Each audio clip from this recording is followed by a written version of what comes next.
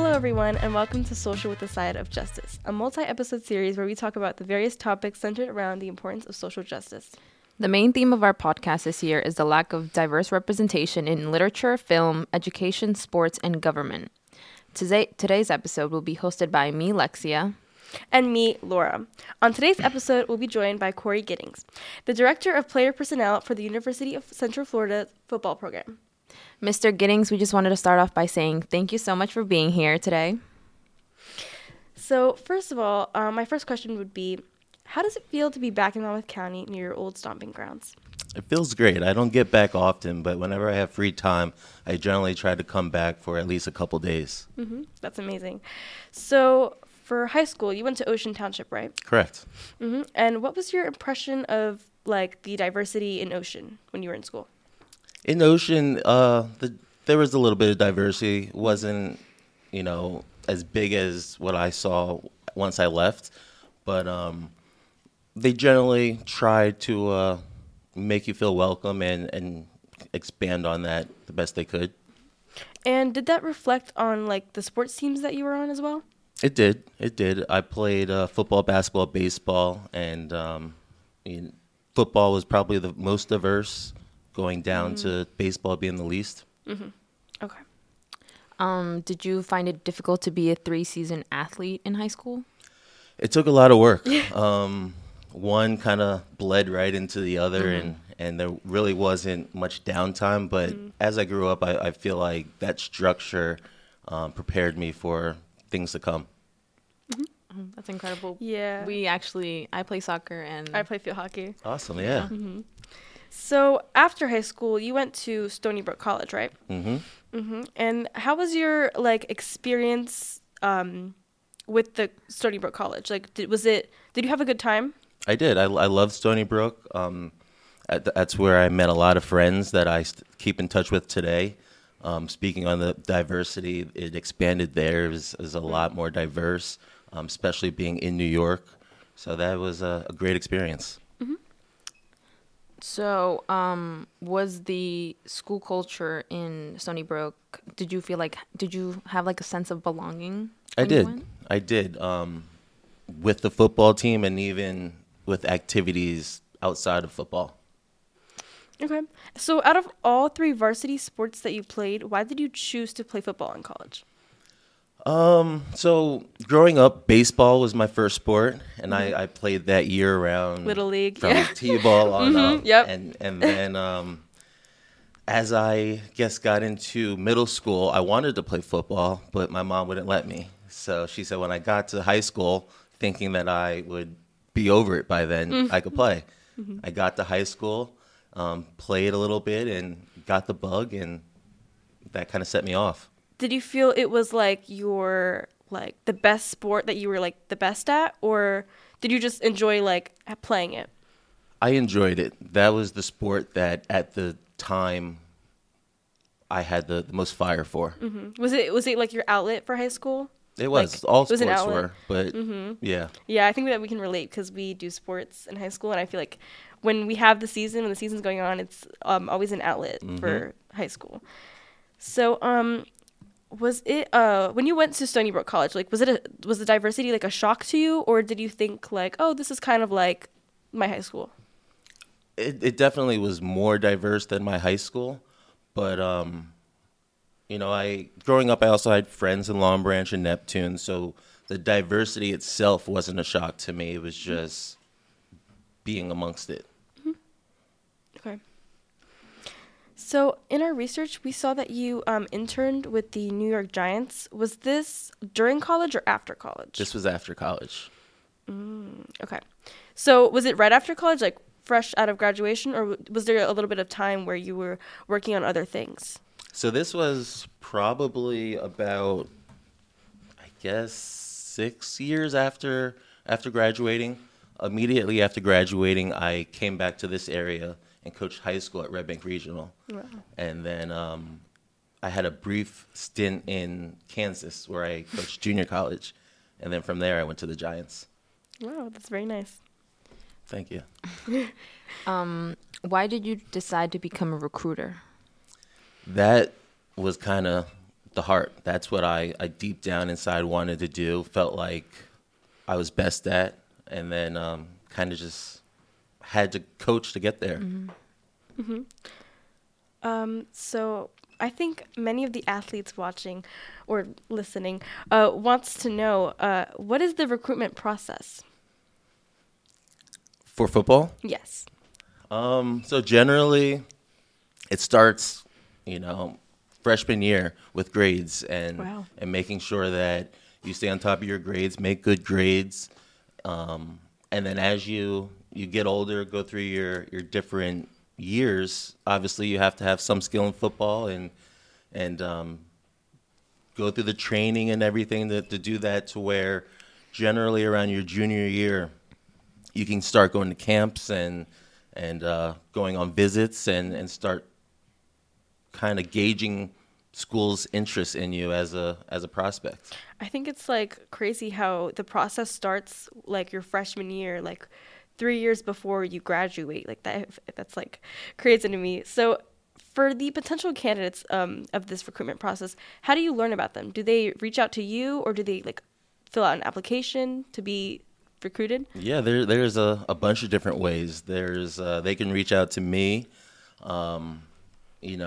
Twitter is a big thing that we use, so I could come across them on there. It could just be word of mouth through friends, and then generally we have questionnaires that we send out that you could fill out. There's a whole bunch of ways that we're always scouring and looking for potential prospects. Okay, thank you. How do you determine who is a good fit for your team? A lot of time being with them. Obviously, the grades are the first thing. And then, once we kind of identify people, then we bring them on the campus and spend time with them, talk with them, talk with their coaches, maybe a trainer that they work with, and really get a sense of who they are. Okay. So as your position of the, as a director of the student player personnel, how do you, what exactly does your position do? Yeah, well, for me, generally, it's identifying and evaluating prospects, helping to shape and mold our team. If we're low on one position, knowing that and trying to find guys to fill that, or if we've got a bunch of seniors that are going to graduate at another position, making sure that we don't hit that wall to where they graduate and we're left kind of bare in that position. How do you become the director of student player personnel? Like, are there certain qualifications or experiences that you need? Generally, it's the experience of being in recruiting, working your way up through that so that you have the knowledge of what that position entails. It's not really a class or a course you can take, but just the overall experience of working in the business to getting there. Was there like any specific recruiter or someone that inspired you to like take this position or become, the director? Really just people that I've met along the way. They've kind of confirmed that my passion and my goals are correct. The one mainstay or the two mainstays are my parents. Ever since I guess right out of college, told them the long goal and what I wanted to do, and their support that kind of... They're very supportive? They are, very much. That's amazing. And through the ups and downs, that's what kept me going, just knowing that I had them to rely on. Yeah, I'm sure that we can also relate to that. Like, parent support is definitely something that goes a long way, for sure. It is, yeah. Yeah. Let's see. Okay, so would you say, like, they're proud of you, and like, they're proud of, like,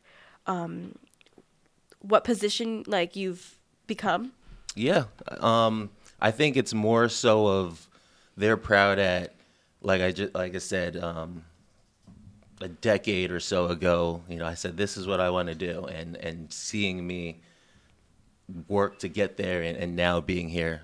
It's that process that they're proud of more so than the actual title that I hold. That's a great answer. Thank you. Thank you. How would you determine the amount of scholarships each player gets for being recruited? So generally, like for us, generally we'll give them the one scholarship, and we don't split it up to halves or anything like that. One scholarship is a full scholarship, and like I said, that process of talking with them, talking with the family, and everyone else, and if they're a good fit, then we'll offer that scholarship to them. Mm-hmm. Okay. Did that answer? Yeah, it did. Yeah. So, do you decide this, like the amount of scholarships, or just someone else? Is there another position for that? So, there's the head coach. Mm-hmm. There above me is it's a general manager who Oversees everything. Oversees everything from personnel to recruiting to just all aspects of it. And then, the coaches, the coordinators, the position coach, we all kind of work together on identifying and handing out offers. Okay. All right. Thank you. So, since you are a director of player personnel, like, what's your favorite part of your job? Like, I love to evaluate and to kind of find the hidden gems and maybe, trusting my gut on the process. There's so many services out there that rank guys, and either they miss guys or they may be higher on guys than other people. The process of identifying and making my own opinion on them, and since I've been in this for some time, I'm now at the point where some of these guys that I've originally evaluated are going to the NFL or not. So having that as a measuring stick to see where I'm at and how I view things. Do you feel like you've inspired anyone or kind of shaped them to become who they are now through your position? I don't know. I try to I wouldn't say shape people, but to help them along their way. People that I've met and student athletes that I've come across. I don't know. I don't view myself as that big of a deal, but I'm sure you've probably made a difference in someone's life. I would hope for so. sure. I would hope so. So, what comes next after being the director of player personnel? Yeah, well, at UCF we're now going to the Power 5, and which is one of the bigger conferences in college football, and we have the opportunity to potentially get into the playoffs and see how that goes. So That's exciting. The next step is try to win a national championship. Well, yeah, I mean, congratulations, by the way, on making the move to University of Central Florida. Like that's amazing. Thank you. So how did that feel like when you first found out? Like, wow, like I've got this position. It felt great, but kind of like all spots that I've been at, that wears off quickly, and you try to get to work and of course, and see how you can expand. It's the never-ending grind. What's your vision for this program? Do you feel like I can make a change? Yeah, I hope I can make a change, but it's really working with everyone to change the program, and the vision is a national championship. Okay. So moving on to, the social justice aspect of our podcast. Recently in one of our social justice classes, we listened to a podcast episode from Code Switch. It talked about the lack of diversity in the NFL's coaching staff. Despite most of the NFL players being black, most of the coaching staff is white. So do you think in your career field, there's enough diverse representation? There can be more. Of course. I think it's working there. I don't know what the timeline on that would be to where you kind of look up and say, I think it's 50-50 or whatever you desire it to be, but it could be more. Okay. That's a great answer. Thanks. Who would you say has been or is currently your mentor, and why are these mentors so important to you? So many. Going back to coaching wise, when I was coaching at Red Bank Regional, Coach Nick Giglio, he gave me my first opportunity within football as a coach. I was with him for 6 years, and we did great things at Red Bank Regional. He was one. Louis Delpra, he was actually my high school baseball coach that was an AD after that at Red Bank Regional. I can go at each and every stop, but to start with them, they kind of set the foundation. That's great. How did you become a writer for the Bleacher Report, and what was your favorite part of becoming that? So I actually started that during COVID, and I reached out to someone that I knew that was working with that, and was fortunate enough to get on with that and continue it now. And my favorite part is going to the All-Star games, going to the Combine, which actually I wasn't able to do this past year. But and then, like I said, having my evaluations out there and seeing how those guys do. It's the game within the game for me. Right. Do you have a favorite piece you wrote? No, I don't. Okay. All of them, because like I said, you write a piece and give it a year or two, and you see how that player does, and then you kind of go back and reflect. I think it's really important to be proud of your work and the effort that you put in. Absolutely. For sure. Yeah. What's your accuracy rate? I don't know. Okay. I don't know. I probably should go back and check. Part of me doesn't want to. Yeah. But I don't know. Okay. Good enough for them to keep me. Yeah, of course. All right. Okay. So, how do you decide, like, which player to write about, or which player has your attention?